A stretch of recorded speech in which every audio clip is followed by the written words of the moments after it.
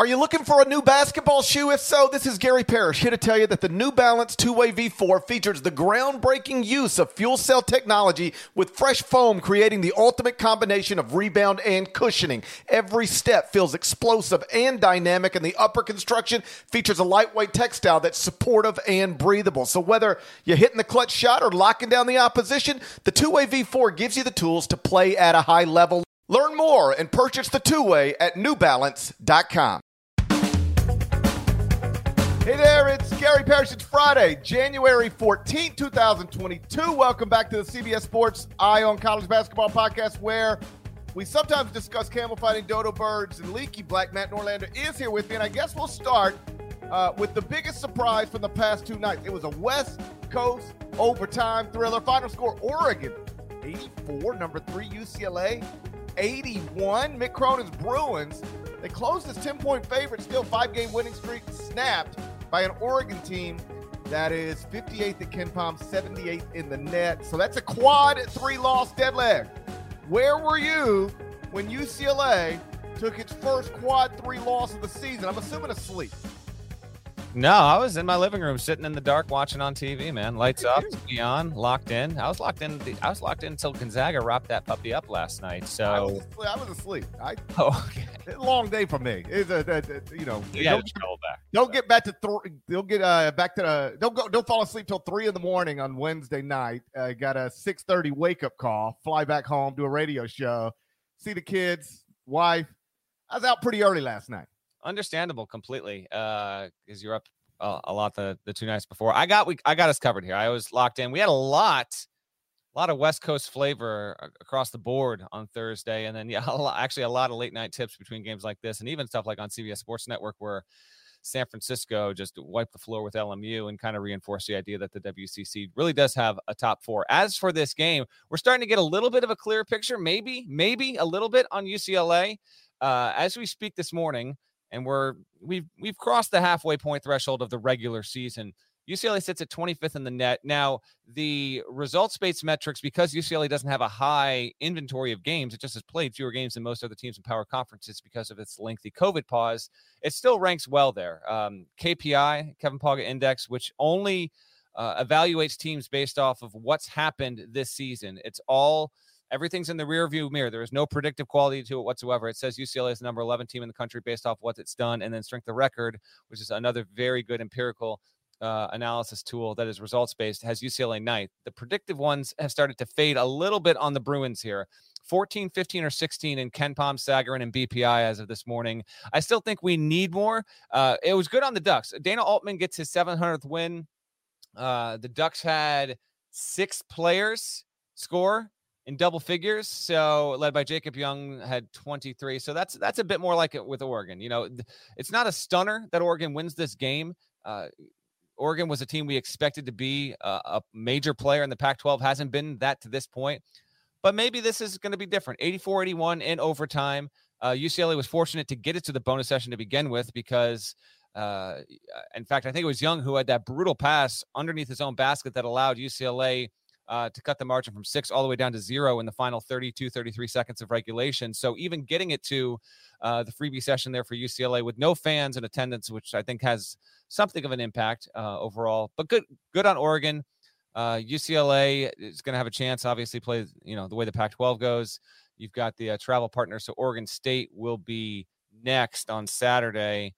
And I think the win's probably more about Oregon. But we have had a little bit of the Pac-12's top 3, 2 of the 3 at least, stumbling a bit. Arizona had no issues with Colorado on Thursday night, but earlier in the week, USC dropped from the ranks of the unbeaten. It actually kind of vomited on its sleeve for the first half of that game against Oregon State on Thursday before getting it together and winning by 10. But we've had UCLA and USC, which have separated themselves from the rest of the conference. Now they've taken on some losses. Maybe Oregon can make it a bit interesting there. We'll have to wait and see. Maybe chalk this up a little bit to the fact that UCLA also hadn't played in almost a month. This was its second game, and it takes a competitive loss nonetheless. I believe it was their third game back. Third game back from a nearly 4-week COVID pause. You mentioned the lack of fans. I believe the number I saw was 119 relatives of coaches and players were allowed inside Pauley. That's it. And Mick Cronin was asked about it afterwards, and he said, it doesn't help, but I don't want to make excuses. But it's a real thing. Like having home court advantage in college basketball is a real thing. Watch Auburn play a home game. Tell me that doesn't matter.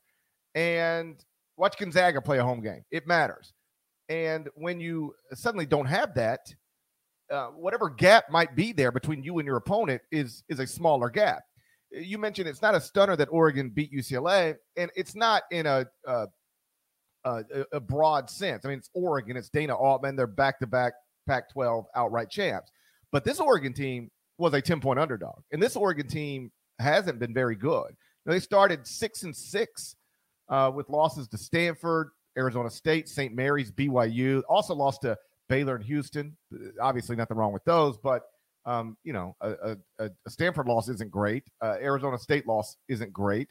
They're now 10-6, but the resume is rough. 1-5 in the first two quadrants, and they've got that quad 3 loss to Arizona State at home.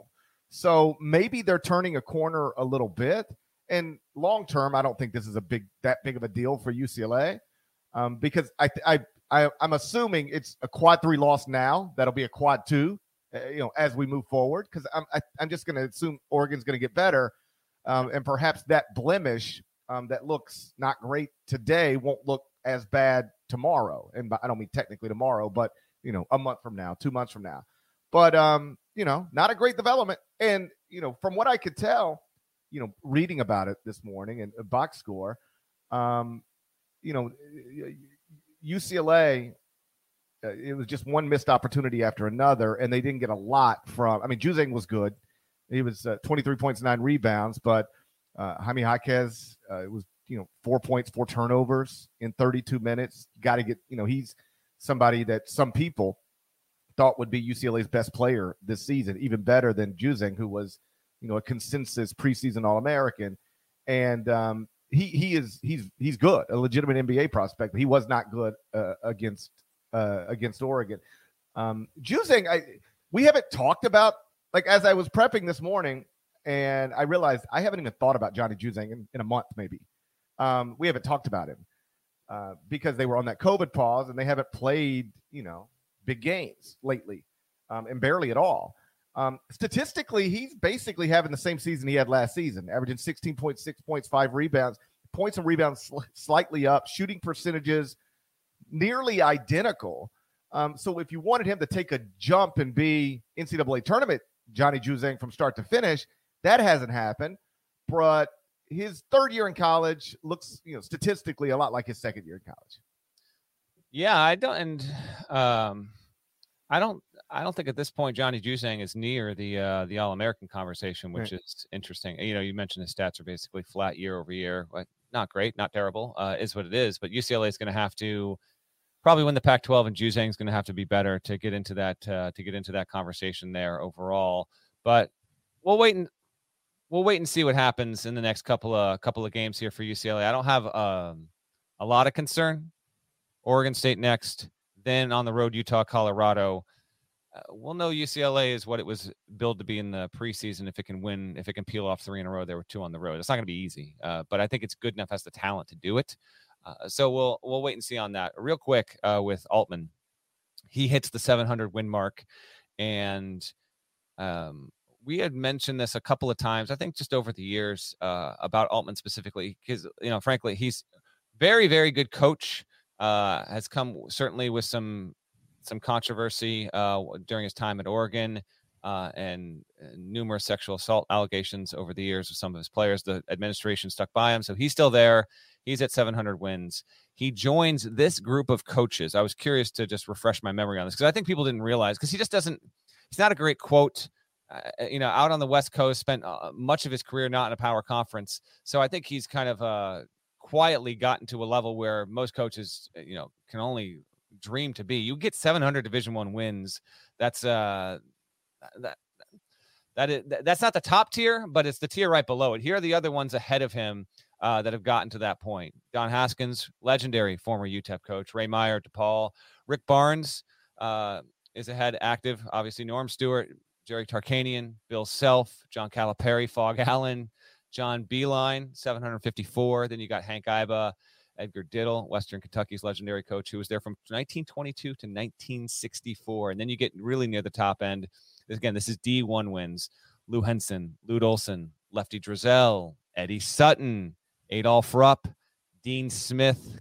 Shouts to Cliff Ellis, still at Coastal Carolina, encroaching on 900 career victories. I love that, man. Bob Knight, Roy Williams. Once you get to Knight, you're at the 900 level. So Knight, Roy Williams, Bob Huggins, Calhoun, Boeheim, and then Coach K. Those are all the coaches in men's Division I basketball that have at least 700 wins. And after Thursday night, Dana Altman can now claim to join that group. If you want to know who the closest behind him is, you want to do a quick trivia time? I do want to do a quick trivia time. What active coach is the closest to 700 wins right now? I'll give you a hint. He is in a power conference.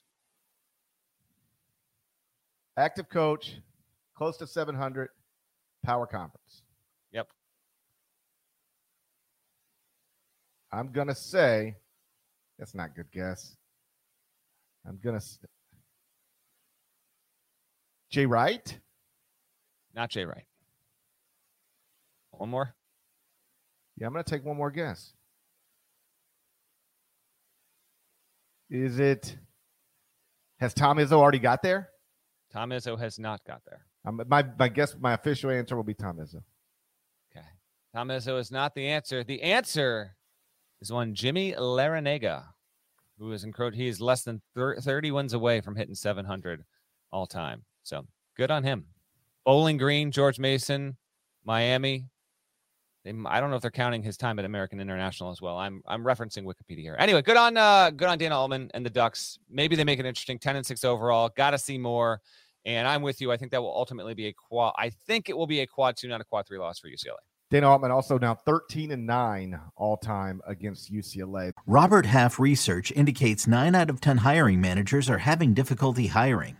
If you have open roles, chances are you're feeling this too.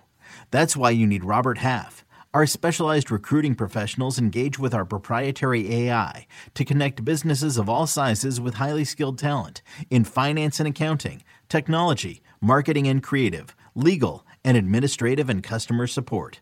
At Robert Half, we know talent. Visit roberthalf.com today. When you need mealtime inspiration, it's worth shopping Kroger, where you'll find over 30,000 mouth-watering choices that excite your inner foodie. And no matter what tasty choice you make, you'll enjoy our everyday low prices, plus extra ways to save, like digital coupons worth over $600 each week. You can also save up to $1 off per gallon at the pump with fuel points. More savings and more inspiring flavors make shopping Kroger worth it every time. Kroger, fresh for everyone. Fuel restrictions apply. There were some other interesting results Thursday night. One of them was Iowa 83, Indiana 74. Iowa's now 12-4 overall, just 2-3 in the Big Ten, but no bad losses. The 4 losses are to Purdue, Illinois, Iowa State, and Wisconsin, all ranked teams. They've now got wins over Indiana, Virginia. So the win column lacking a little bit. But that's one of the teams I thought in the preseason might be a little overrated, if you will, by the computers. And yet, it's January 14th, and I think they're about where most of the computers thought they would be. Again, lacking big signature wins, but they're on the verge of the top 25-1. Like, they're not going to be in there on, today, but they're right there. And what was wild is they win this game with Chris Murray. That's right. Getting 29 points. Not Keegan Murray. Not Keegan, Chris. Yes. Chris Murray gets 29. His twin brother is leading the nation in scoring at 23.9 points per game. And Chris goes out and puts 29 on Indiana. What a family. I was watching this, and I don't know who was the play-by-play. Raph was the color analyst on this game, and at some point, I think Chris got to like 22, and the announcer had mentioned, and Chris Murray's at 22, and I was watching another game and doing other. So my attention was not solely on Iowa, Indiana, and I thought, okay, he must have messed up. And then he got to 24. I was like, he's saying Chris Murray is at 24. Like, what's he doing right now? And then I locked in. I was like, okay, it is It is Chris Murray. How about this? Finishes 29 points, 11 boards, 3 blocks, 3 steals. And Iowa pulled away late. It was a pretty good game until the final 3 or 4 minutes there, and then Indiana did not have the gasoline to keep it close. So credit to them. I mean, this is a nice turn of events for Iowa. I think they've got the looks, I don't know, a respectable 6 seed right about now. How about this? So Iowa, they're 0-4 in quad 1, 3-0 in quad 2. So when you combine both, it's a 3-4 mark, and they don't have a bad loss, as you mentioned there. I don't know where this team is going. I'm ready to declare that I was certainly wrong. I thought that Iowa was going to be in the NIT and kind of safely in the NIT. I didn't think it'd be flirting with Dayton, and I didn't think it would be poor enough to be outside the National Invitational Tournament. But I didn't think it would be securely heading toward the NCAA tournament. I now think that will be the case. I've seen enough here. Hawkeyes, they don't turn it over. They shoot well. Number 3 ranked offense in the country. Now, they need more high-end wins, and they're looking at roadies against Minnesota and Rutgers upcoming here. But let's just play it for fun. 2 months from now, tournament starts 2 months and a day from now, by the way. What's your guess? And then an Iowa fan, remember this, and then just remind us to see how right or wrong we were. I'm going to say Iowa, when we get to the tournament, mark me down, the Iowa Hawkeyes, 8 seed. What's your guess? In that range. I was going to say 7. Yeah. 7, 8 seed, somewhere in there. But that's better than I thought in the preseason. I'm with you. I was they lost a lot, including the National Player of the Year. I did think Keegan Murray would take a leap. I didn't think he'd lead the nation in scoring. But I remember talking to somebody from Iowa back in the offseason about Keegan specifically, emerging as a legitimate NBA prospect because of the size and the way he can guard in space and sort of a combo forward in theory at the next level. And, if he could, consistently make the 3-point shot, that would be the thing that gets him into that situation. So here we are. But I didn't think this team would be, I didn't necessarily think it'd be an NCAA tournament team. So if you start there as the baseline, and I think now looks like they could be a, 7, 8 seed. That's a great job by Fran McCaffrey and that coaching staff. I got nothing to back this up. Just throwing it out there. Mm-hmm. These are identical 6'8" twins. How do we know? Okay. How do we know Keegan just didn't put on Chris's jersey and go out and score 29 just for fun? I can tell. You can't tell the difference. They're identical, but you can still tell the difference ever so slightly. But I'm just saying, if you're not suspecting it, he's trying to help his brother out. That's what you're saying, right? He's trying to get his brother drafted too. What if he switched jerseys every game and they were both really good Murrays, and then they both got drafted, but only one of them was Keegan? Would be an incredible story. That'd be a hell of a story, wouldn't it? We can dream, man. And I'm just saying, if you weren't looking for it, you might not notice, right? If you weren't looking for it, you might not notice. Best twins in college basketball since Morris twins? Lopez twins? No, since I'd say, Lopez twins were really something else. Are they the best since the Morris twins? Are they? That's a good question. Has there been Collins twins? Who? Jason and Jerron. Yeah. Stanford really had the market cornered on twins there for a while. I got one for you. Who we got? You don't know about Ronell and Donnell Taylor. Nope. UAB Blazer twins? Yeah, I knew someone. Andrew and Aaron Harrison. Oh, that's a good one. I forgot about the Harrison twins. Yeah. But this is ridiculous. Were Andrew and Aaron, I can't remember if they were identical twins. They were. They look pretty close. They look pretty close. I'm trying to picture them in my head right now. But the Harrison twins, I think, is the answer. I think that's it. Yeah. Harrison twins. Did they? Yeah. Did they cost Kentucky a national championship by coming back to school? Debate. That's a conversation for another time. I'm just kidding. All right, quick. Any other thoughts on this one, or a quick tour around the Thursday before we pick the games here? Pop us around Thursday. Okay, just real quick. So Gonzaga just dominates BYU. Not even close. You were asleep for it. Gonzaga looked. I thought it was a statement game in a lot of ways. GP. It wins 110-84 over BYU. Gonzaga's first game of consequence in almost a month. WCC play, and yeah, it's on the home floor, but I thought this was an important outcome. Gonzaga now, it's only 2 games into league play, but it is averaging 113.5 points a game in West Coast Conference play. It's going to play on the road Saturday against Santa Clara, which is a top 80 KenPom team. We'll see what happens there. I thought, we mentioned how Johnny Juzang hasn't been in the All-American conversation. Drew Timme was the preseason consensus National Player of the Year, and he definitely has not been in that first team conversation. Probably not even the second team, really.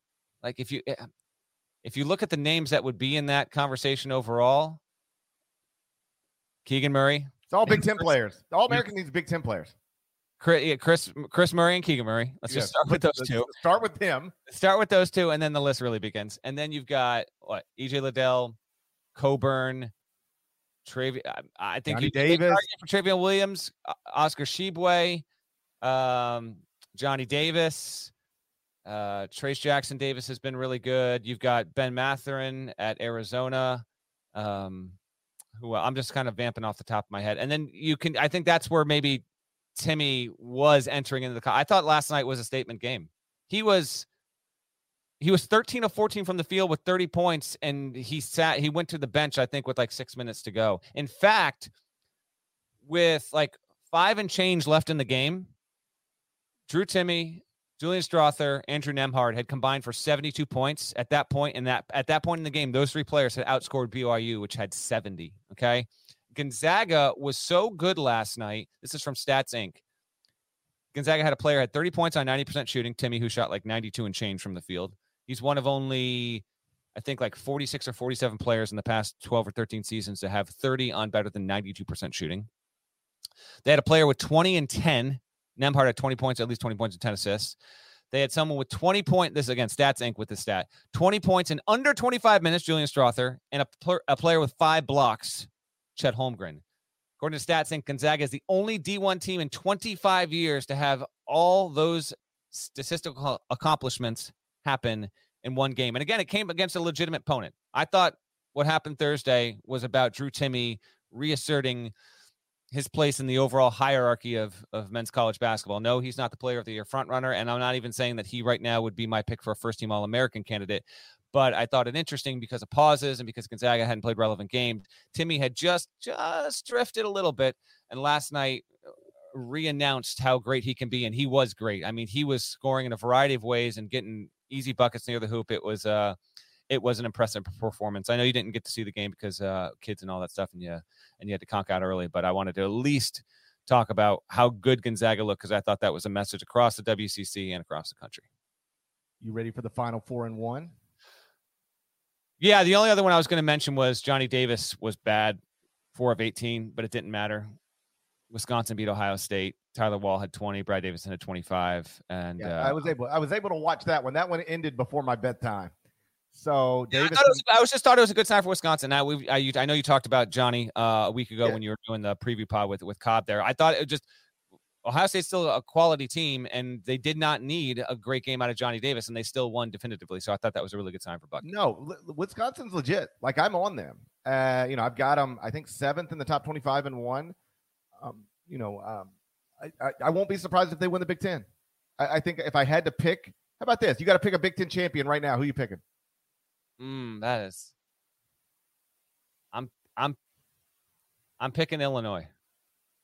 I could see that. Illinois. Yeah. I'm going to say, we're not picking the Illinois-Michigan game, but I got a couple of notes on Illinois when I give you the other games to know. I'll share a few things. But Illinois would be my pick to win the Big Ten right now. Yeah, I think I'd go Michigan State. Max Christie starting to play better. I think he's averaging 16 in his last 4 games. Had a nice performance a couple of nights ago that allowed Michigan State to avoid an upset. So the Spartans are 5-0, Illinois is 5-0, and then there's Wisconsin at 5-1. So yeah, Illinois is a totally reasonable pick to win the Big Ten. I think I would go Michigan State, but if it ends up being Wisconsin and Big Ten Player of the Year possibility, Johnny Davis, that wouldn't surprise me either. Final 4-1. You want to update us on the records, Nada? What do we got, Nada? I feel like I'm surging. It was nice to take the lead last week. Well, you did kind of well. You went 500, GP. You went 500. The current records, Parrish, you're at 13 and 18. Norlander didn't participate last week, so he's 19 and 13. And then David Cobb, 6 and 2. Turns out Cobb's better at this than all of us. Not surprising in the least.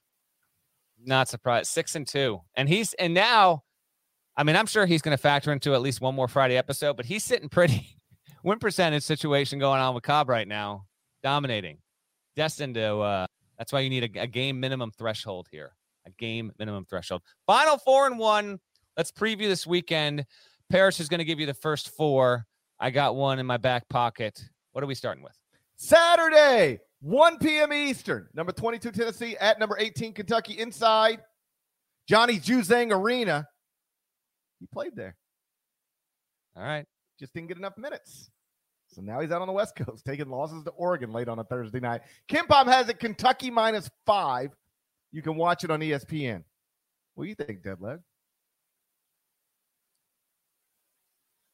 Feels like Kentucky should win this easy, doesn't it? I feel like you're gonna wager on Kentucky making the court report look intelligent, and so you need another double-digit victory. So you're gonna lay these points. I know what you're doing. I would enjoy if another double.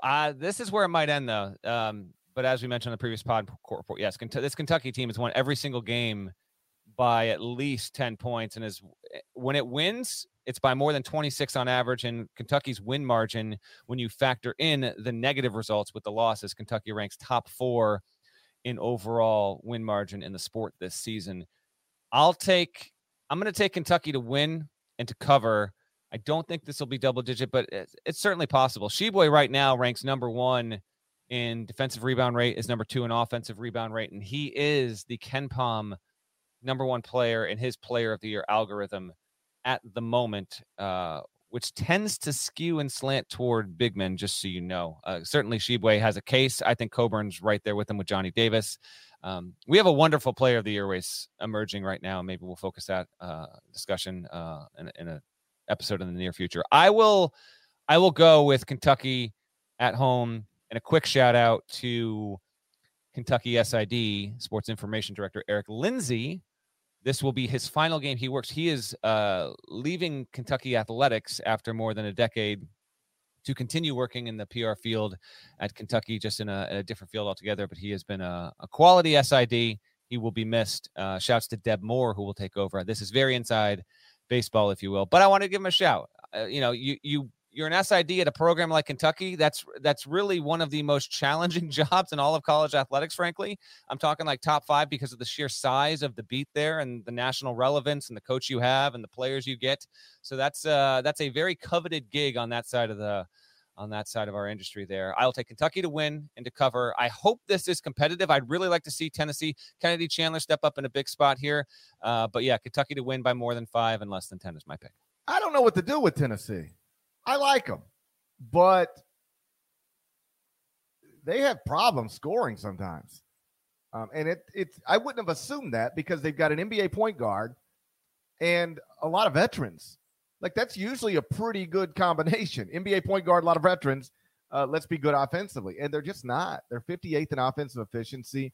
In 2 of their 4 losses, they've been held in the low 50s.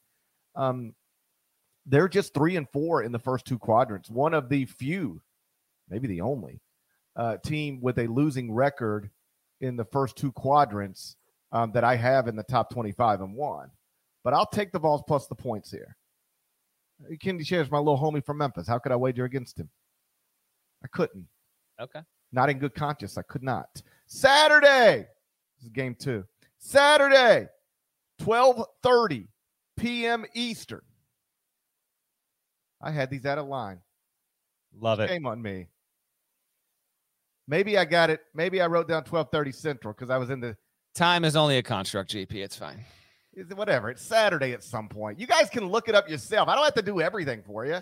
You can figure out what time the games start without me. All of you nerds got apps on your phone. Okay, it's turning in a hurry. Yeah.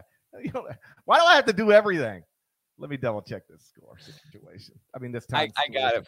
Do you want to say it? Because I got it. No, I want you to say it. Tell me what time this West Virginia-Kansas game tips. Saturday. Okay. In the afternoon. Give me a time. 2:00 Eastern on the Network of Stars, CBS, America's most watched network. This is the one I needed to get this tip right. That's all I'm saying. I needed to West get this Virginia right at Kansas, going to be at 2 Eastern on, again, the Network of Stars. That's CBS. You can watch it, again, on CBS. Kansas, the KenPom line as we record this on Friday morning, is Kansas minus 11 at home against the 13-2 Bob Huggins coached West Virginia Mountaineers. A little bigger than I would have thought. Where are you leaning, Parrish? How did I type 12:30 when it's clearly 2? You doing HQ tomorrow? Oh, you know it. I'll be there with you. Can't wait. It'll be just like this, except we'll be dressed more appropriately. Saturday, 2 p.m. Eastern, West Virginia at number 9 Kansas inside Billy Preston Fieldhouse. There we go. Billy Preston, former Kansas Jayhawk, who never actually played for the Kansas Jayhawks, also the 5th Beatle. And I'm wearing a Beatle shirt. How about that? How about that? That was one of the most enjoyable parts of the documentary for me.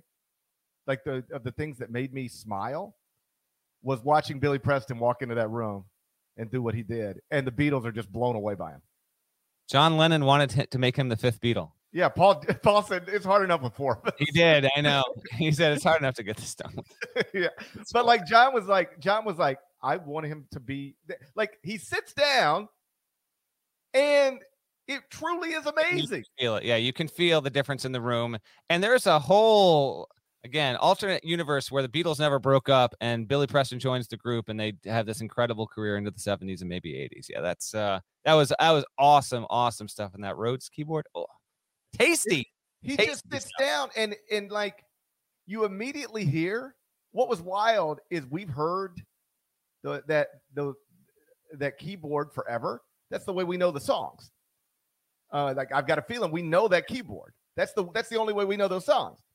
But to be able to watch the Beatles hear that keyboard for the first time, yeah, and it happens when Billy Preston just sits down and they're like, "All right, let's go," and they light up in a way that I don't know they had previously been in those sessions. That was I love Billy Preston. What about the Kansas Billy Preston? Should have never wrecked that car. Single car accident. Wasn't it a single car accident? We found out like 20 minutes before the Champions Classic he wasn't going to play. Yeah, remember that. Last time I saw Billy Preston, that one, never saw the other one, was Final Four San Antonio. He was walking around the mall like shopping for something. I don't know, just randomly. That's what people do at the mall. What bizarre, else would you do at the mall? Bizarre occurrence because Kansas was actually in the Final Four. Preston wasn't on the roster. At least I don't think he was. Anyway, we should pick this game. Man, a lot of points there, Parrish. Yeah, there's a lot of people saying you screwed up the time. You sure? Let me just let's get this right. Game starts at 1:30 Eastern, 12:30 Central. So that's what I did. I typed in 12:30 Central accidentally. I already told you I was sleepy. Let's do it again. Saturday. Incredible. 1:30 p.m. Eastern. West Virginia at number 9 Kansas inside Billy Preston Fieldhouse. KenPom has it Kansas minus 11. You can watch it on CBS. It's America's most watched network. It's the Network of Stars. Third time's a charm. KenPom's got this game at 2:00. Let me down. Get it together. Brutal. Pomeroy. Get it together. That's what I paid $19.99 annually. What are we doing? $19.99 annually to get incorrect tip times? Don't make me start referencing Torvik and Evan Maya on the reg on this thing now. Get it together, Ken. Come on now, buddy. Love you. I'm gonna take West Virginia to cover in this spot here. 13-2, GP. I got them in the top 25-1. Who you talking to? The 2 losses have come by double digits. Neutral against Marquette. At Texas on New Year's Day was a 15-point loss there. Taz Sherman didn't play. Doesn't count. That's correct. Taz Sherman did not play, but he has been on the floor as of late. Scored 13 earlier this week in a win over Oklahoma State. That was at home. West Virginia has done well against a quality team on the road in recent history. Won at UAB, a UAB team that I think is going to be the auto bid representative out of that Conference USA. So Kansas to win, West Virginia to keep it close.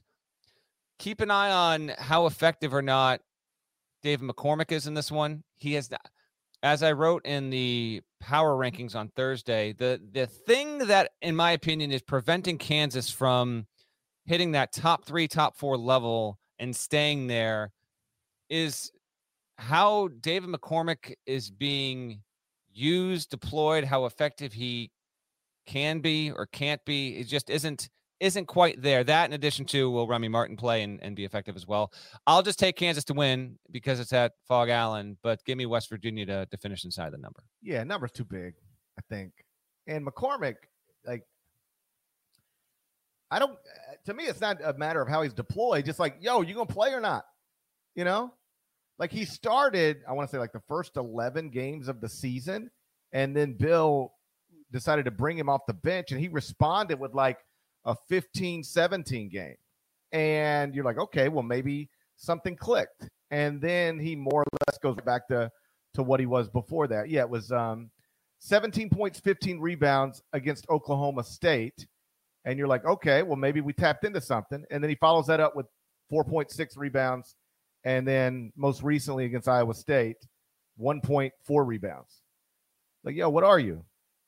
And for them to be a legitimate title contender, which I think they can be, they've got to guard a little better. They're like mid-30s in adjusted defensive efficiency, according to KenPom. If we're going to trust those numbers, who knows these days, you know? Yeah. And McCormick's got to be better. Not all-American good, but he's got to be consistent. You shouldn't be able, in a week span, to have a 17-15 game and a 1-4 game. True. Kofi Coburn would never do that. Can't see it. I can't see it either. Neither one of the Murray twins would ever do that. Maybe one of them. One of them might. Saturday, 2 p.m. Eastern. We think. Number 21, Texas. At number 15, Iowa State. Inside Craig Bracken's Coliseum, KenPom has it Texas -1. You can watch it on ESPN+. Poor Iowa State. Them dudes got picked last in the Big 12, and so they're like, yeah, you're going to play Texas on ESPN+, bro. Ranked on ESPN+. It's fine with me. At least it's not the Longhorn Network, so I've been spared here. I'm going to be able to watch this one. Anytime something's on the Longhorn Network and you need it, just FaceTime me. I'll show it to you. Hey, if you ever need an Oregon State Colorado game on Pac-12, you just give me a call. You understand, buddy? All right, we got a deal. Okay. We have a deal. Wait till I call you at 11:30 on a Thursday night to catch the last 3 minutes of Oregon State, Colorado. Oh, man. Big spot here for Iowa State. Dropped 3 of its past 4. Has that win over Texas Tech. Texas Tech, by the way, also won again, beat Oklahoma State on Thursday night. And now it's at home in a spot. Go out and win this game, Cyclones. Get it done defensively and kind of regain some of that mojo and that momentum. Texas dropped a game on the road last weekend against Oklahoma State, came back, rebounded well against Oklahoma in a game I didn't see a second of. Because, again, Longhorn Network, thanks a lot. I think this will be a low-scoring affair. I'm going to take Iowa State. Yeah, this is an Iowa State straight-up situation. I know you said the spread's only 1 here, but I will trust. I know 3 of the past 4 have been losses. I get that. But 2 of those were close against Baylor and Kansas. And defensively, I still believe in what Iowa State is. I don't think that's going away. I think that Iowa State has a really good shot at basically being in every game it plays for the rest of the season because of how well TJ Osselberger has built up this team on that end of the floor. it is going to lose a lot of games because it's just going to go cold and not even shoot 40% from the field. Maybe that happens here, but I think it could also have that impact on Texas, which is far from an automatic offensive team. And Texas already likes to play slow. So I'm going to lean with Iowa State having the home floor, the game probably being in like the mid-50s with 2 minutes to go, and giving Iowa State a chance because of that. I'll take them to win straight up. Cyclones win to get to 2-3 in Big 12 play. Like you said, 1-3 in the past 4, but the losses are Baylor, at Oklahoma, at Kansas. They had a shot at the buzzer to win at Kansas, just didn't go in. Like, it was good luck, just didn't go in. Iowa State's still 4-3 in quadrant 1, 5-3 in the first 2 quadrants. I'm still a believer. This is a wrong team. This is a classic wrong team favored situation, Deadleg. This is what I like to call a wrong team favored situation. I feel like you're hitting at like a 22% clip when you proclaim this. So now I'm not feeling good here. I'm hitting it like a 22% clip regardless of what I say. Okay. It's a wrong team favored situation we've stumbled upon. Cyclones win straight up inside Craig Bracken's Coliseum. Saturday, game 4, 2 p.m. Eastern. Arkansas. Are we sure? You know what? At some point, the listeners are going to have to learn to figure out when the games start on their own. In fact, we shouldn't. It's not on us to inform you. Okay, just so we're clear, it's not our responsibility to. No, it's not. It's our responsibility to make your drive go a little faster. We're not here to tell you what time everything starts. You can figure that out on your own. Qualify as a weekend preview segment. We might not have the right teams or the right times. Yeah. But like you can trust we'll probably have the right day. If we tell you Kansas and West Virginia playing on Saturday, you can trust that it'll happen on Saturday unless COVID gets in the way. I can't even. Yeah, exactly. We don't even know if this game's getting played. Let's be real. We're talking about this game purely as a hypothetical construct at this point. Everything we say, every weekend preview is hypothetical. Sorry. You know what? Maybe we just stop giving tip times. Maybe going forward, I'll just say, on Saturday, Arkansas and LSU are playing. You figure it out for yourself. You figure out what channel it's on and what time it starts.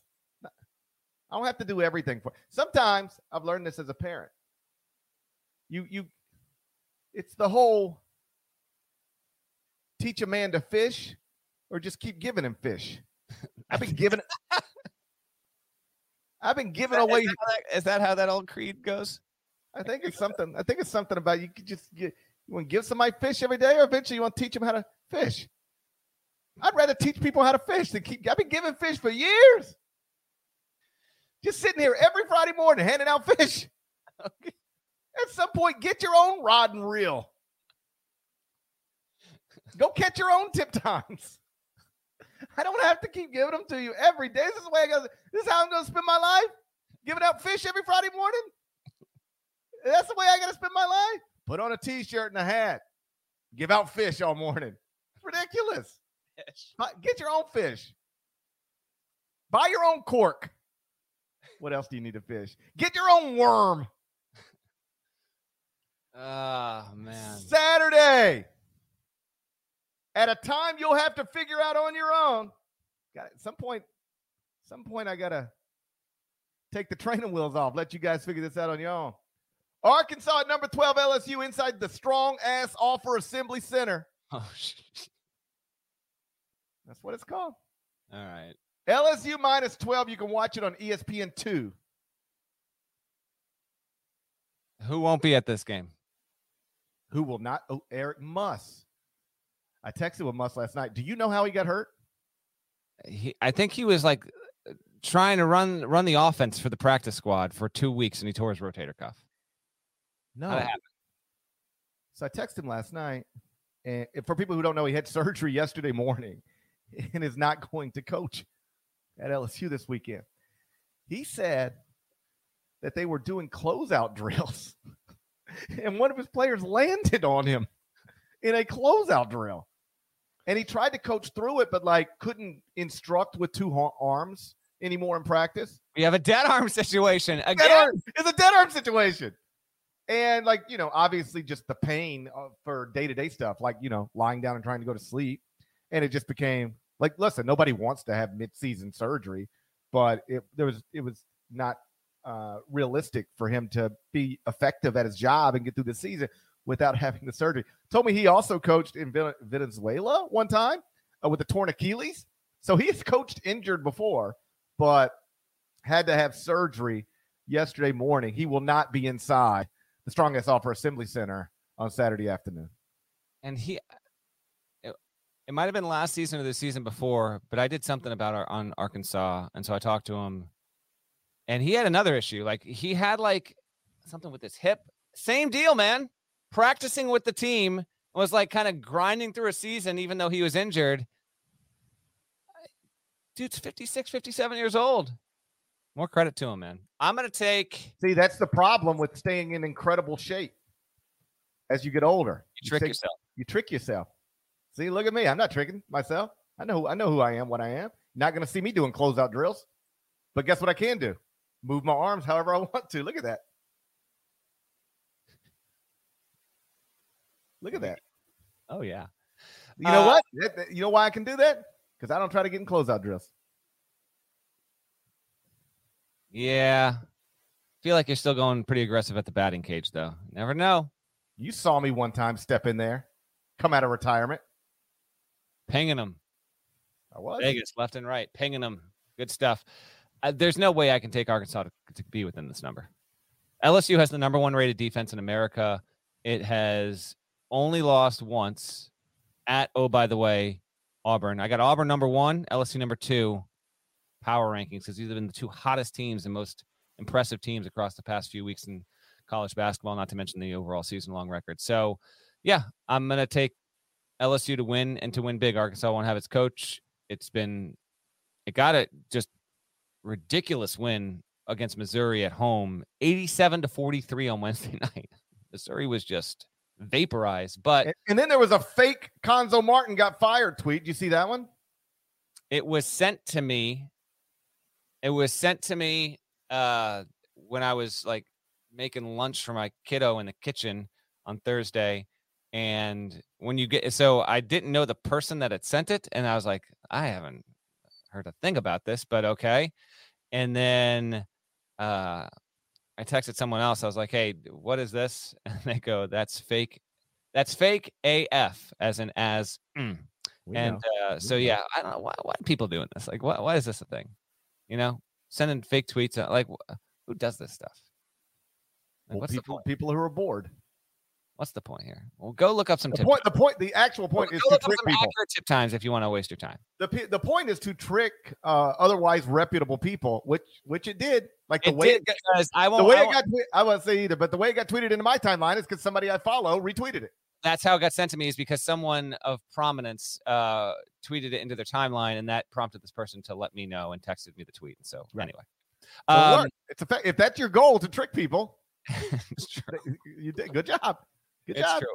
I'm going to take LSU to win and to win big here. I'm going to take the Razorbacks plus the points. LSU's awesome, by the way.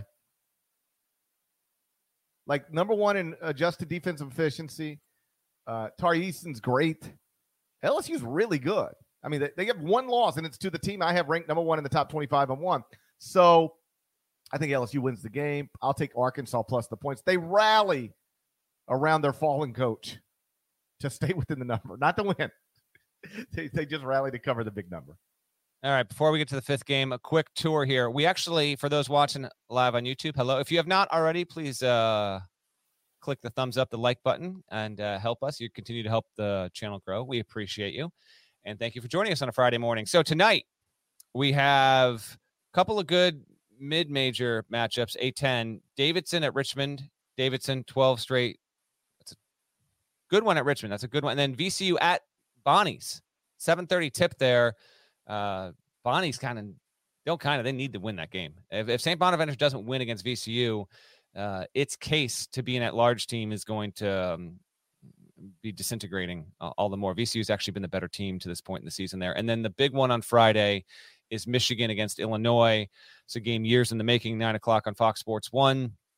These teams did not meet up as scheduled a season ago. Illinois fans have been salivating for this opportunity here. Michigan's in a very desperate spot. Illinois has won 12 straight games against Big Ten opponents and is 19-1 in its last 20 Big Ten matchups there.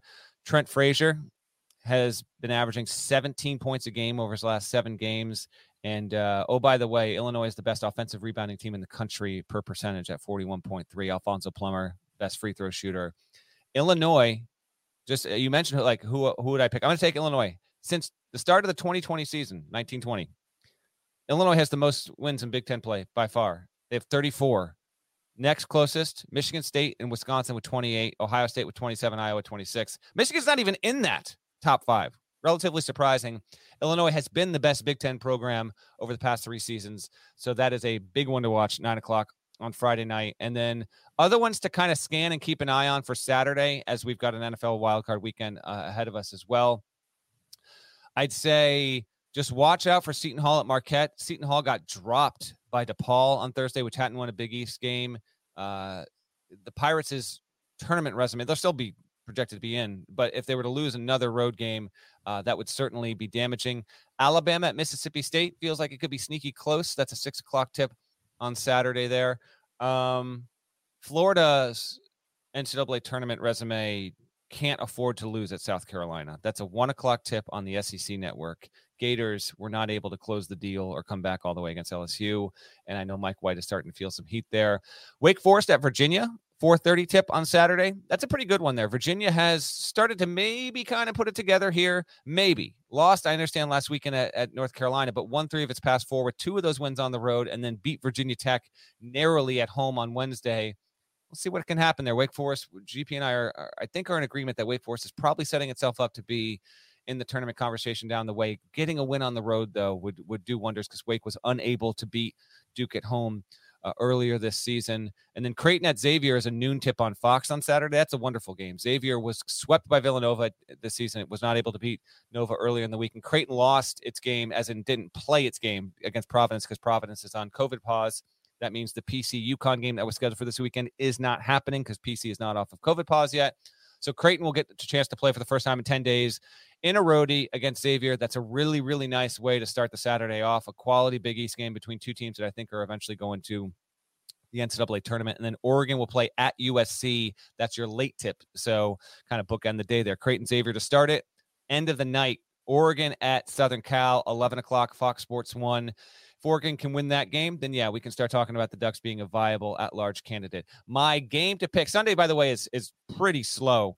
In fact, I think we might be able, if you're up for it, I mean, we got NFL wildcard stuff happening. If you're up for it, GP, I'm good to do the podcast by like 4:30 on Sunday. What do you say? Or do you want to stick to usual time in the 7 p.m. hour? I'm good either way. I want to check my tea time situation. Okay, there we go. All right, here we go. Final game. By the way, Iowa at Minnesota on Sunday is probably the one game worth watching, but most of the stuff is Saturday, NFL for Sunday. We got a mid-major special here.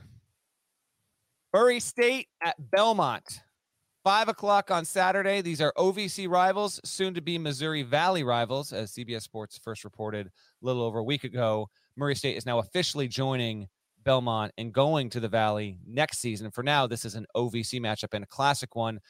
Both these teams will have a chance, Parrish, to have at-large cases. You realize Belmont is 28th in the net right now? I realize everything. Murray State 45th in the net. So they actually rank pretty well across the board. Not across the board in every metric, but they're doing well. Ken Pom has this classic game line. Belmont -6 at home against Matt McMahon's Racers, the alma mater. This is at Belmont. So, I didn't think about a building name here. Who's our guy? Dylan Windler Court. Dylan Windler's uncle court. Dylan Windler listened to this podcast, and because of that, Dylan Windler wound up at Belmont. It was Dylan Windler's uncle. Murray State. Right? Murray State is a 6-point dog. Shouts to Dylan Windler's uncle. We did play a role. We played a role in Dylan Windler getting to Belmont. We did, but I don't think you got time for that right now. We did play a role, though. We did. I have all the respect in the world for Belmont. But this is Ja Morant's alma mater. What are we doing? You think Ja Morant's alma mater is going to lose while Ja Morant never loses ever? 11-game winning streak for your Grizzlies, dead leg. Not my Grizzlies, and I do think that's what's going to happen. I got Belmont winning and winning big. Except the Grizzlies. It's the most fun team in the NBA. They're young and energetic. They like each other. They ain't playing in this game. What if the Grizzlies were playing at Belmont this weekend? How wild would that be? By 47. Oh, boy. 67. It would be something like that. I mean, hell, they beat the Lakers by 50 almost. I'll take Ja Morant's alma mater. I can't pick against anything connected to Ja Morant right now. He's a legitimate MVP candidate at the age of 22. That's true. I discovered Ja Morant, by the way. What? You did? Tell that story. I didn't discover him, but I was the first one. Who cares? No one cares. When he was actually he was awesome as a freshman and no one knew about him. I was the first one to kind of give him pub. That's all. And he was not known as Ja at that point. His stats page was Demetrius Morant. It was not Ja Morant. So he got rid of Demetrius. Now he's just Ja. That's right. Well, I'll pass that along. I'm not sure if Ja knows that you discovered it, but I'll pass it along. You don't need to do that.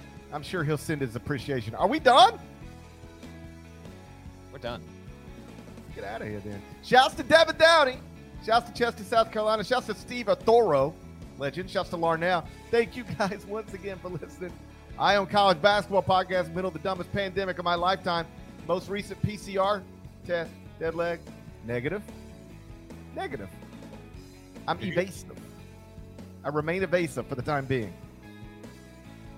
We'll see if I can keep it up. If you're not subscribed, please go subscribe anywhere you subscribe to podcasts, including Apple Podcasts and Spotify. You can leave 5 stars at both places. Nice review would be nice. We'd appreciate it. Remember, there's more of us than there are of them. That needs to be reflected in the Apple Podcast reviews. People can get offended if they want to. Truth is, there's more of us than there are of them. Don't back down. Smash the like button. Do it with a nice rhythm. Brandon Davies would. We're going to talk to you again on Sunday at some point. We'll let you know when. Till then, take care.